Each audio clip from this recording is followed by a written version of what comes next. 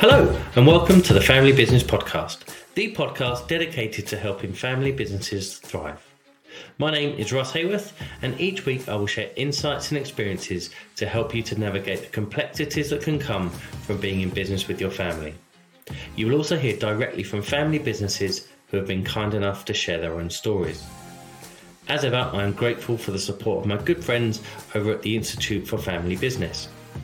The IFB support family businesses in overcoming their challenges and help them build lasting legacies, something that we have a shared passion for. You can find out more about their work by heading over to ifb.org.uk. Right, let's get on with this week's show. Well, hello and welcome to this week's episode of the Family Business Podcast. I'm absolutely delighted today to be joined by Dr. Jim Grubman. Where in the world are you today, Jim? I'm in the Boston, Massachusetts area. Excellent. And today we're going to be talking about what makes for a successful transition for family businesses. I'll let Jim introduce himself fully in a moment, but he is a consultant to families of wealth and family businesses, but also advises consultants who also provide advice to family businesses. I won't steal any more of your thunder, Jim. If you want to give our audience a sort of full introduction to who you are and the work that you do, that would be great. Thanks, Russ. I spent the first half of my career in healthcare, trained as a psychologist and neuropsychologist, and then transitioned in the late 1990s and 2000s to financial services. And so I have worked with individuals, couples, families, multi-generational families of wealth, which is what I only do now, and advisors ranging from financial planners all the way up to family offices. And so I had quite a bit of wonderful experience dealing with a lot of wonderful clients and families to be able to talk about that today with you. Fantastic. And the last time we were in the same place at the same time was in Denver about a year ago today, probably, or certainly a year ago this week. And the world has certainly changed a lot since then. How are things with you? You're safe and well, and is life sort of returning to any form of normality? Well, we have a rough approximation of normality. My last major trip was in early March to a conference with some colleagues. In March, we wonder whether my wife actually got a few symptoms. We haven't been tested yet, either her or me. We might be asymptomatic. And then actually just last week, I had my first major business trip out to St. Louis, venturing out into the world, and things are different and some things are the same. So we're keeping our fingers crossed. And obviously it is likely to have had a very big impact on the families that you and I both work with, and we'll get into that a little bit more as the show progresses. Whilst we're on that theme, have there been any sort of recurring themes that you've seen in the work that you're doing as a result of the current pandemic and the situation that we find ourselves in at the moment? Absolutely, Russ. I think that a couple of themes have emerged. And I think we need to understand or look at the fact that this has gone through several phases. If we were having this podcast back at the end of March, the tone would be very different. You know, we remember quite well the tremendous anxiety of who knows what was going to be, both from the virus and the markets tanking quite severely.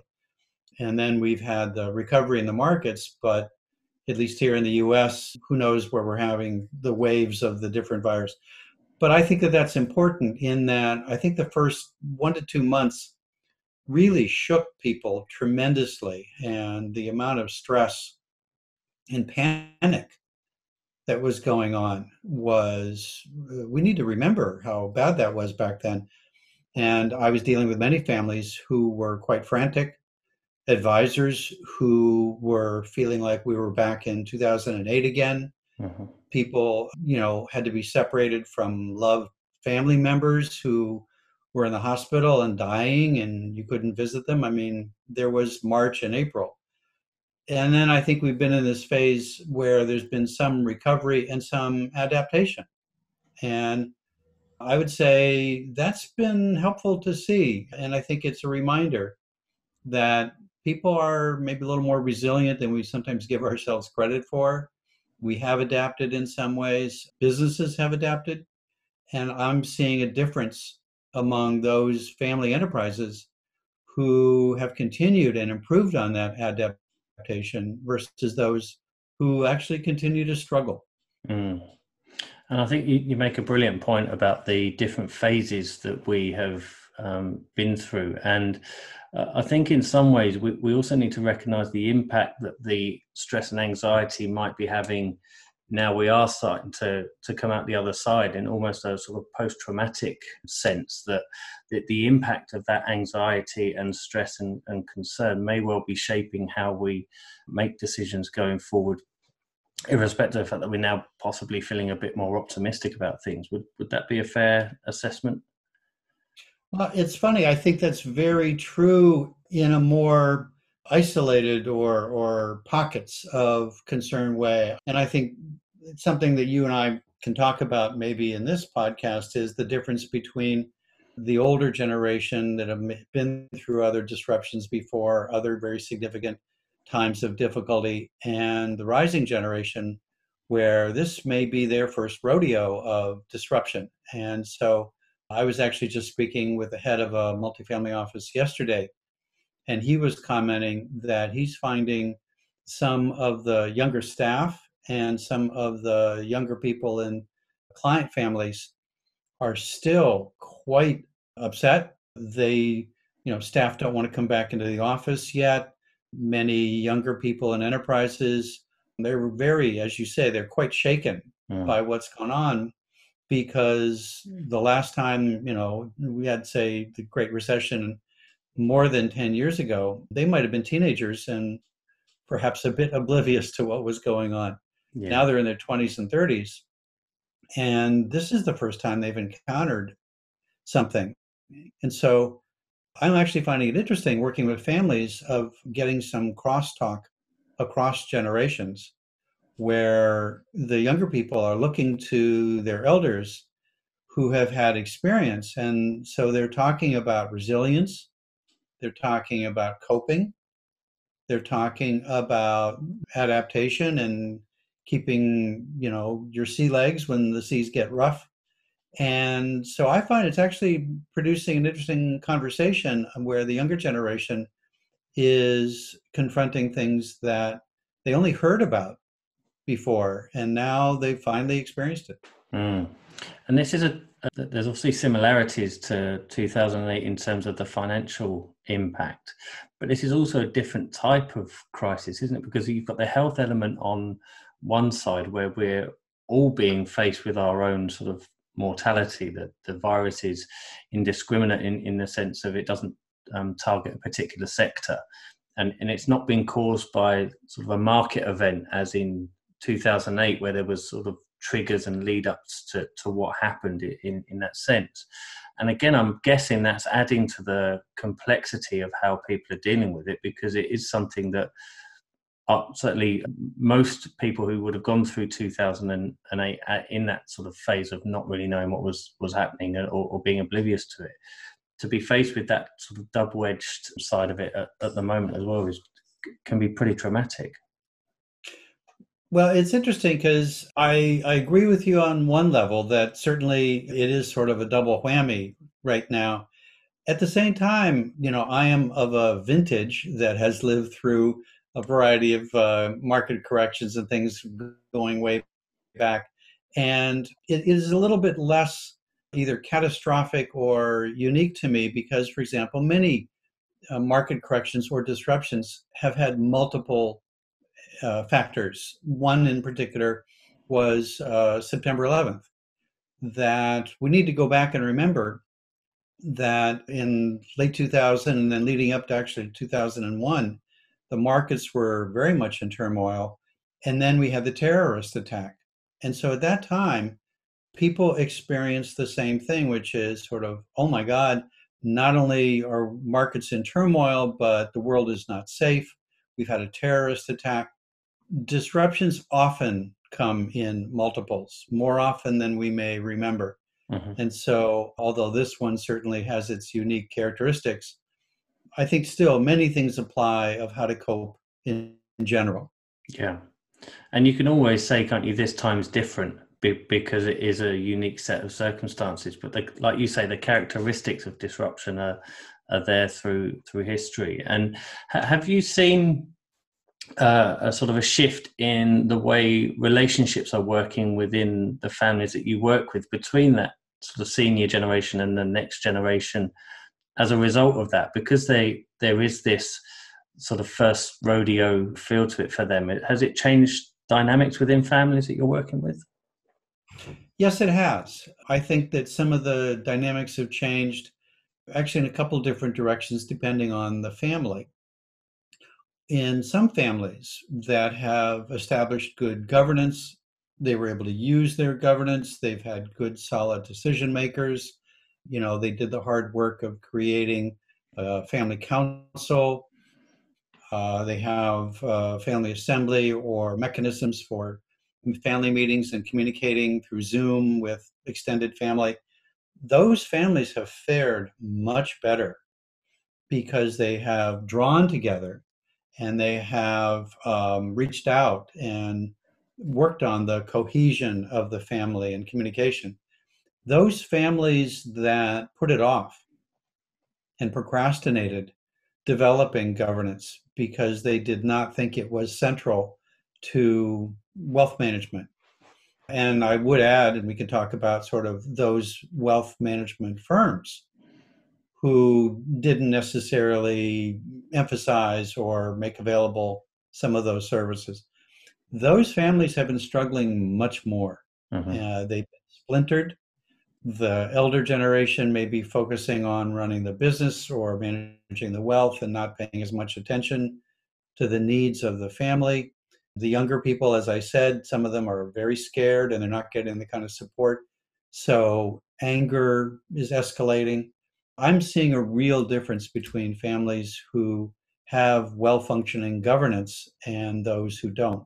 There's a couple of points I'd like to dig a little deeper in on those points in particular. The first is we've mentioned resilience a few times already on the podcast, and I think it'd be interesting to define what we mean by resilience, because it's not necessarily just getting up in the morning and banging your chest and going, I'm going to go out and attack the day, is it? It's there's more to it than that. So can we just spend a couple of minutes sort of defining what we mean by resilience?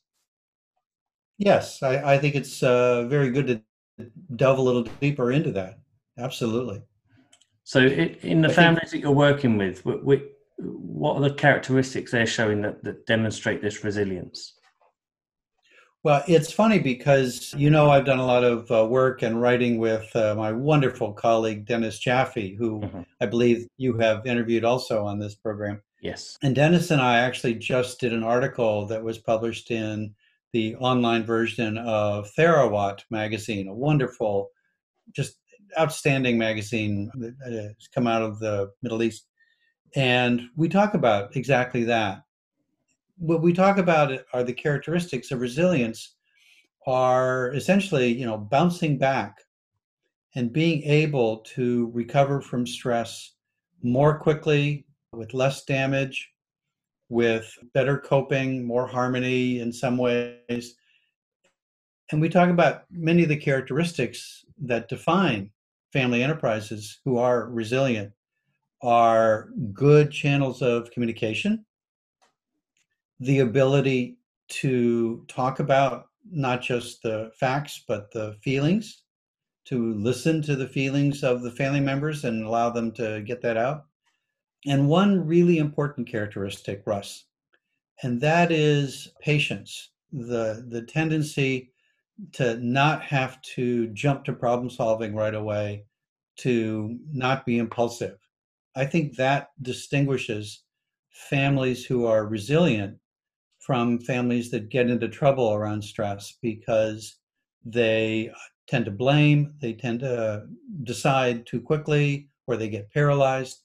So I think families that have really good and thoughtful discussion process before decision making really help define and create a resilient process. And this is where we're seeing the overlap with what we're referring to as good governance. And I think if I'm understanding it correctly, it's not that the families with good governance are dealing with a different set of circumstances to those without good governance. It's just that they have the tools, forums, and mechanisms to allow them to have the discussions that need to be had. Is that a fair assessment? Absolutely, fair assessment. And it's funny because if we follow that thread a little further, it also involves other aspects that we often talk about, such as good leadership, the quality of leadership, and being able to foster good leaders who remain steady in tough times, convey steadiness, can inspire people to be coping rather than very reactive. This is a time when you really see the quality of the leadership that you have in an enterprise. Good succession or transition planning, where you get leadership that is fostering and bringing up the next generation of leaders, is another characteristic. I was dealing with one client family enterprise not too long ago, and they were talking about it, looking back on how they had begun to weather the first really difficult part. And the family leader made a great comment. He said, a crisis is a great time to test your strategy. The strategies and strategic planning that the family had been doing, both on the enterprise side and on the family side, during good times, or at least less stressful times, were being proven. They could see some of what they had thought ahead to. And I think that's one of the main lessons of the current environment, Russ, that now family enterprises are finding out what areas have they done well in and where do they need to learn and to work on things for the future. And so as something to sort of add to the to-do list as we emerge from what we're seeing at the moment, would it be relevant for families to be objective and have a look at how their governance processes or their sort of transition planning has performed? Because I mentioned in previous episodes as well, businesses would tend to have a continuity plan in place of some description. Here's what we would do if there was a disruption of, I don't know, a power cut, for example, or our servers went down, whatever the scenario might be.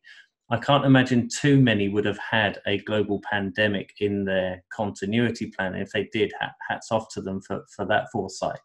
But it's a potentially very sensible exercise to go, okay, this wasn't something that we expected either as a family or as an enterprise. Therefore, let's assess how we performed in this time so that we can learn from that in case something similar comes along in the future.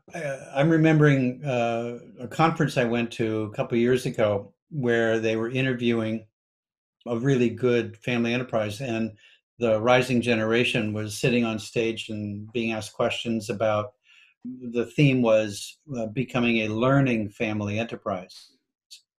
And the idea, I made reference a few minutes ago to the idea of families that blame versus families that support each other and yet are able to have hard conversations in exactly the way that you talk about. And one of the young women had a great comment. She was talking about what happens around the family council when they discuss how well the enterprise is doing or the family, or, do people have ideas, entrepreneurship, other sorts of things. And the respectful, open nature that they have to supporting people, while at the same time looking critically at ideas. And she said the most wonderful thing. She said, when we have these discussions, we know our ideas are not safe, but we are. Fantastic. And the idea that, your ideas need to stand or fall on their own, but that it never becomes personal. There's always the harmony and love in the family, and that it never turns into an attack. Mm-hmm. The ideas may be attacked, but never the person. And I think that's a real ingredient for a resilient family. Absolutely. And that's not something necessarily where you can just click your fingers and get that. There might be some work needed in order to kind of create that environment where those discussions can have effect. And I guess that again is where we link back to this label of good governance. It is making sure that you have the right tools and forums to be able to have those discussions. Again, it's starting that process of introducing governance is part of the learning experience to be able to give that type of feedback, rather than saying we now have a family council, we're safe. Exactly. And on a practical level, there are a couple components that really contribute to that. And in my work with families and colleagues in the industry, one is respectful communication. Blaming, labeling, attacking, making things personal sometimes requires not just a culture, but a code of conduct. There need to be good communication ground rules. Some families do those naturally, but many families make it explicit. And so some families in their governance take the time to create a good communication and behavior code of conduct, which creates a safe and respectful environment. As I said before, leadership. Do the leaders in the family model that kind of communication where they always are respectful of the person and they're able to frame concerns over an idea in a clear way that is not blaming but expresses the concern. So it starts from the top down, as it does in any organization or family, and determines how the culture is going to be for whether people are safe, even if their ideas can be discussed. And so I think what we've done there is proved that there is a correlation between good governance and resilience and positive leadership, and that I don't think it's too strong a claim to say that we single-handedly have proved that that's the case. But are we stretching it too far to say that the presence of that good governance and those forums to have safe discussions also has a positive impact on what is typically referred to as succession planning? I know I'm as guilty as anybody for calling it succession planning, and yet I still have a little bit of a bugbear about it being called succession, because it seems like a point in time where somebody's carted off and the next person is brought in. And I think your phrase is transition, isn't it? Where that seems much more effective. But is there a link between that good governance and an effective transition in your experience? There is a very strong link, because good governance tends to create transitions that go more smoothly and actually have a kind of resilience to them compared to necessary transitions in families or family enterprises that don't have the wraparound of good governance to facilitate them. I would say, to add to what we're talking about here, I think, Russ, the idea of other aspects of the family come into play, like good values. Very often, a family that emphasizes its values as part of its culture, weaves its values into its governance, refers back to values as its guideposts while trying to navigate a transition or a disruption. Because in many ways, a disruption is a kind of transition. We have seen that for families in the last 5 months. And so families that have values as their touchstone also demonstrate greater resilience. In fact, very often faith-based families with very strong values, in my experience, do a little bit better in managing situations like this, sometimes than secular families, because they have their strong faith to keep them together, to draw them together, and to be a beacon with their values. So I think that's something else that we need to emphasize. And given the situation we find ourselves in, and the audience will find themselves in with the current pandemic, have you seen a slowing down or an acceleration or no change in the sort of discussions around that transition from, say, one generation to another? Because, as I mentioned earlier, we have sort of been faced with our mortality. The senior generation might be thinking, well, okay, this is close to home, and therefore we need to start thinking about this. And how's that sort of played out in the families that you've been working with? That's a great question, Russ. It really, there's a lot there, and I think it's often not discussed enough right now. I'm seeing multiple effects related to that, particularly with the increasing longevity in today's world. People are living longer, you're getting more generations at the table longer. There are both good and bad aspects to that. For some families, the steadiness of the elder generation is seen as really helpful now and something that is providing good aspects to the transition. At the same time, some of the elders are realizing they're tired. They have been through many disruptions before. And for somebody, particularly, people often very active well into their 70s and beyond, they may have thought that they had the energy to do this, and they're discovering it's taking a lot more out of them than they thought. So I'm actually finding some families of elders who are realizing they need to be moving along with the transition sooner and more than they may have thought. They may still have it up here in their heads of what to do, but the energy to do it, their fears around their health, it's just stress is more difficult. And for some elders, actually, we know stress has a bigger cognitive impact. Right. At age 40, if you're under stress, you may be nervous and lose energy, but you're still thinking okay. At 75, it actually causes more difficulty with attention, cognitive energy, things like that. So I think for some elders, it's a wake-up call that they need to be really devoting the time to the transition. For the rising generation who may be in their 40s and figuring they had a lot of time, this is also accelerating it for them, realizing they need to step up, that they need to either implement or accelerate the transition plan, and the procrastination that we all are susceptible to. You have to put that aside and go ahead and work on the transition. So I think for families, it's having a big ripple effect.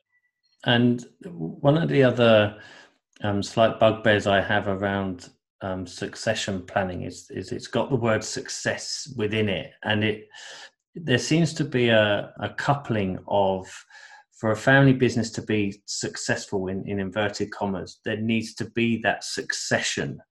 And again, what this current situation might be highlighting to people is either they're being polarized in their view towards the family business, where they're thinking, this has been put a potential threat now, I need to do whatever I can to help that to survive. Or actually, I don't want to be, the next few years are going to be really tough.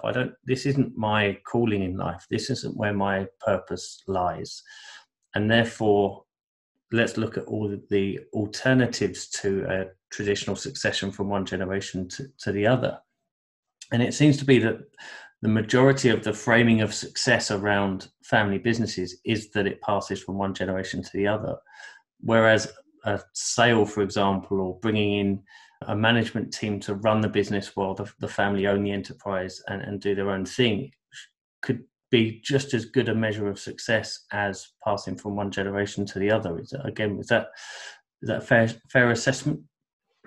It is a very fair assessment. And to expand on that, some families are finding that they had procrastinated the transition plan because they actually weren't quite sure if they had the right person or enough people on the bench to call up for moving into top slots.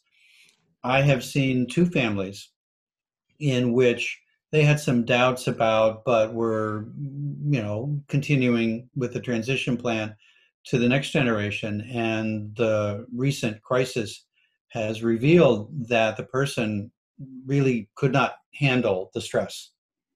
And so they have been disappointed in some of the characteristics of the assume next generation leader, and they have begun to revise the transition plan. That's a really hard thing for a family, particularly for the person designated for the rising leadership.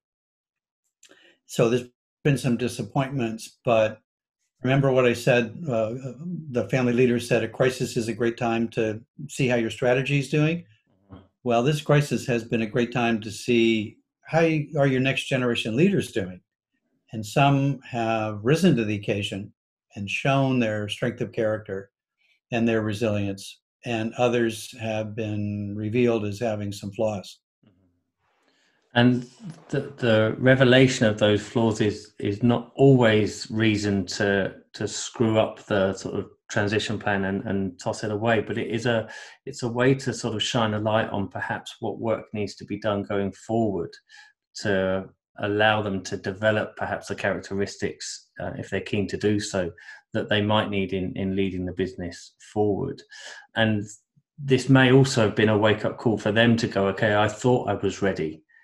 You know, I've been banging on your door for years to say this is my time, and now I'm not so sure. Let's kind of work together on this. Exactly. And I think you make a great point that for a lot of family enterprises, that we're focused on the technical, managerial aspects of the transition, and we're not paying so much attention to the emotional characteristics, the character of the person. Now that they're seeing that the person gets shaky under stress, maybe reactive, angry, or anxious, that they're realizing what people in organizational consulting and coaching know quite a bit, which is it actually is much more about the person than some of their skills. Skills you can remediate or teach, but if somebody really falls apart under stress and cannot provide the leadership that's needed, then you may need to rethink the plan. So it is, again, in good times, we all think things are pretty good and we focus on what seems right in front of us. Those families that have really looked at it in an integrated way, understood the personal aspects of transition, and devoted time to development, leadership development with a good plan, those families and their enterprises are seeing the benefit. Yeah, and as we mentioned earlier, with regards to taking an objective view of how their governance has performed during this time of crisis, assessing and being objective about how the individuals have performed as well is an opportunity to, again, try to, if something has happened during this time period that people can look back and reflect and go, that's perhaps not as we had expected. It's the opportunity to alleviate that partially or fully for future challenges.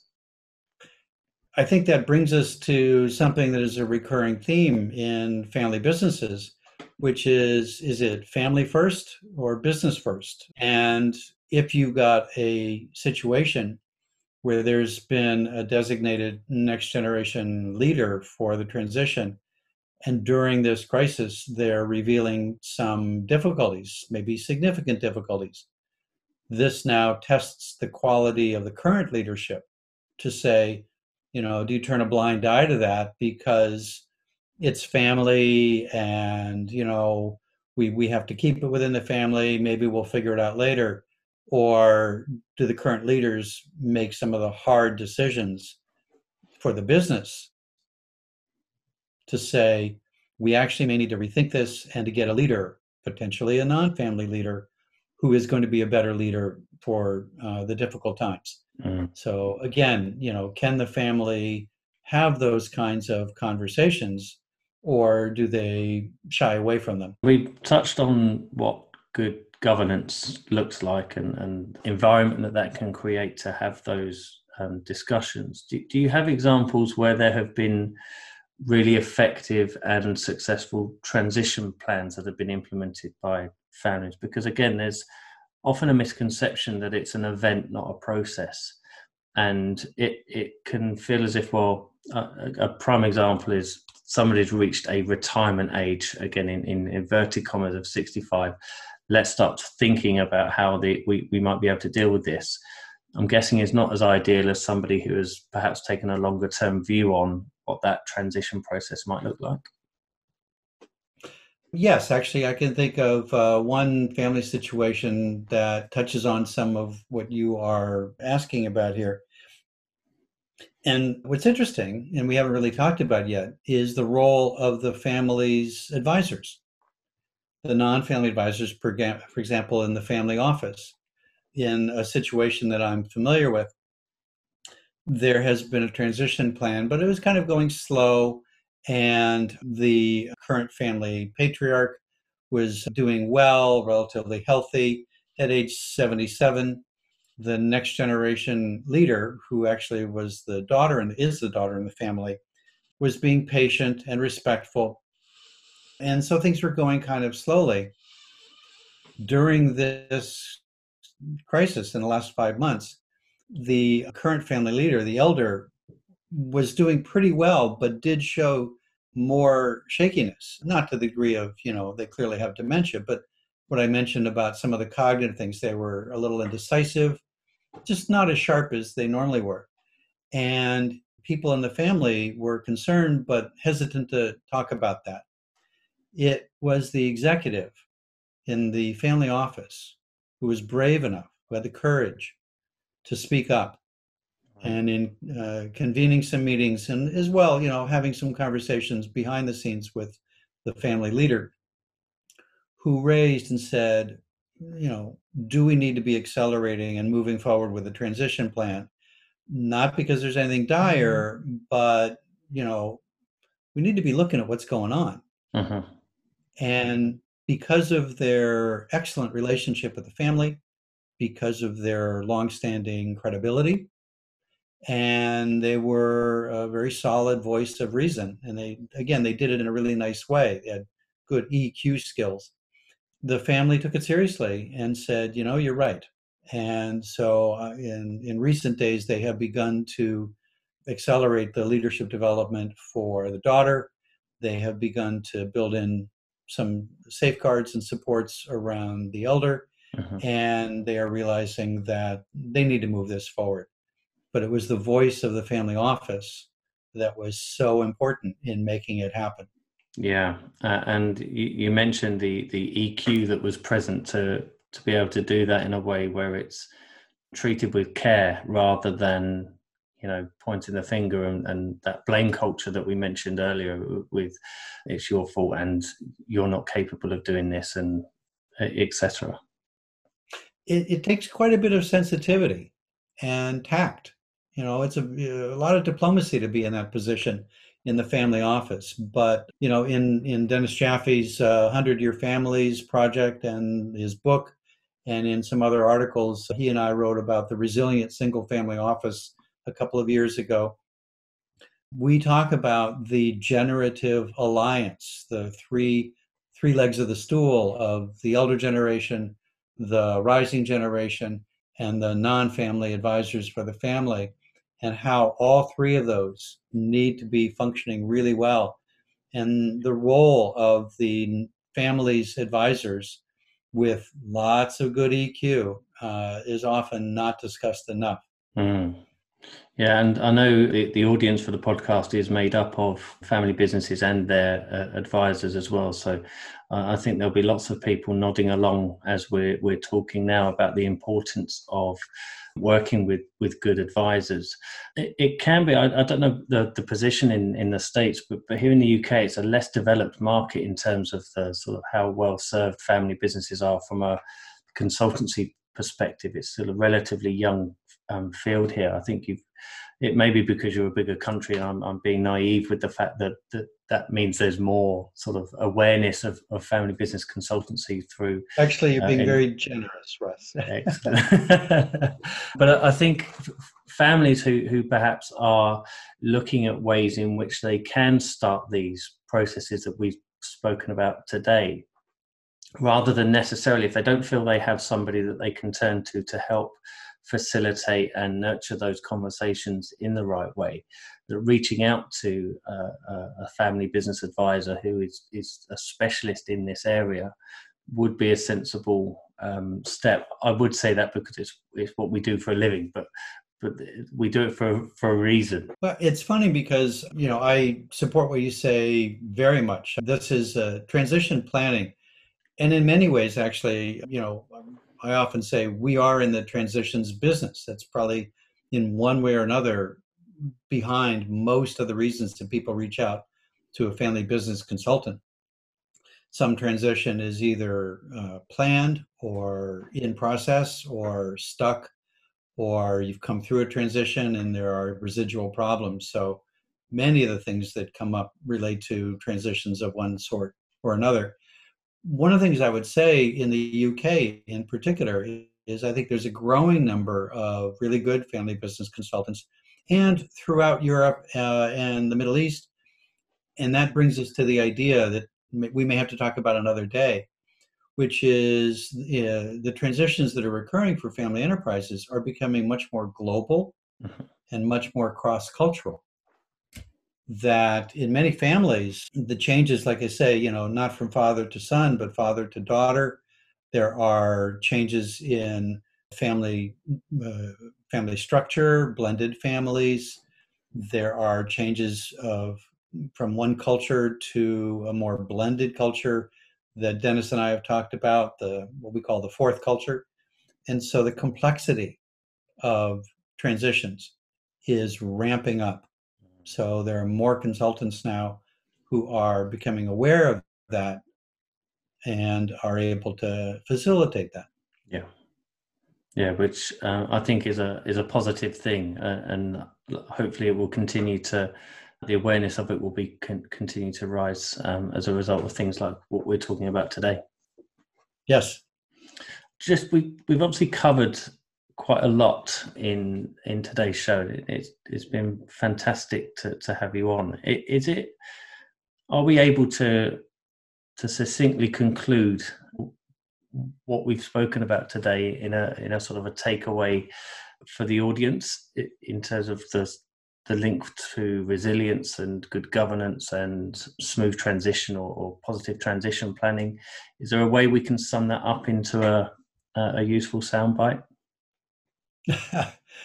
Well, if anything, and especially with that last piece that we talked about, I think we could distill it down to the fact that transition planning has many common elements that are very important to the family. Are you cultivating resilient leaders? Do you have a process that you are moving forward with and not getting distracted by the good times or the everyday functions? Families need to be making this a priority, and if they have not, to be able to pick that back up again. So there are many known, long-standing, common elements that have surfaced again during this disruption, which is significant, but not maybe as unprecedented as we sometimes think.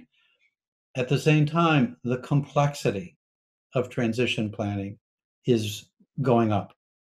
The increased longevity, the impact of elders hanging around longer, the increase in non-traditional and blended families, cross-cultural elements. Transitions don't always look the same as they used to 20 years ago.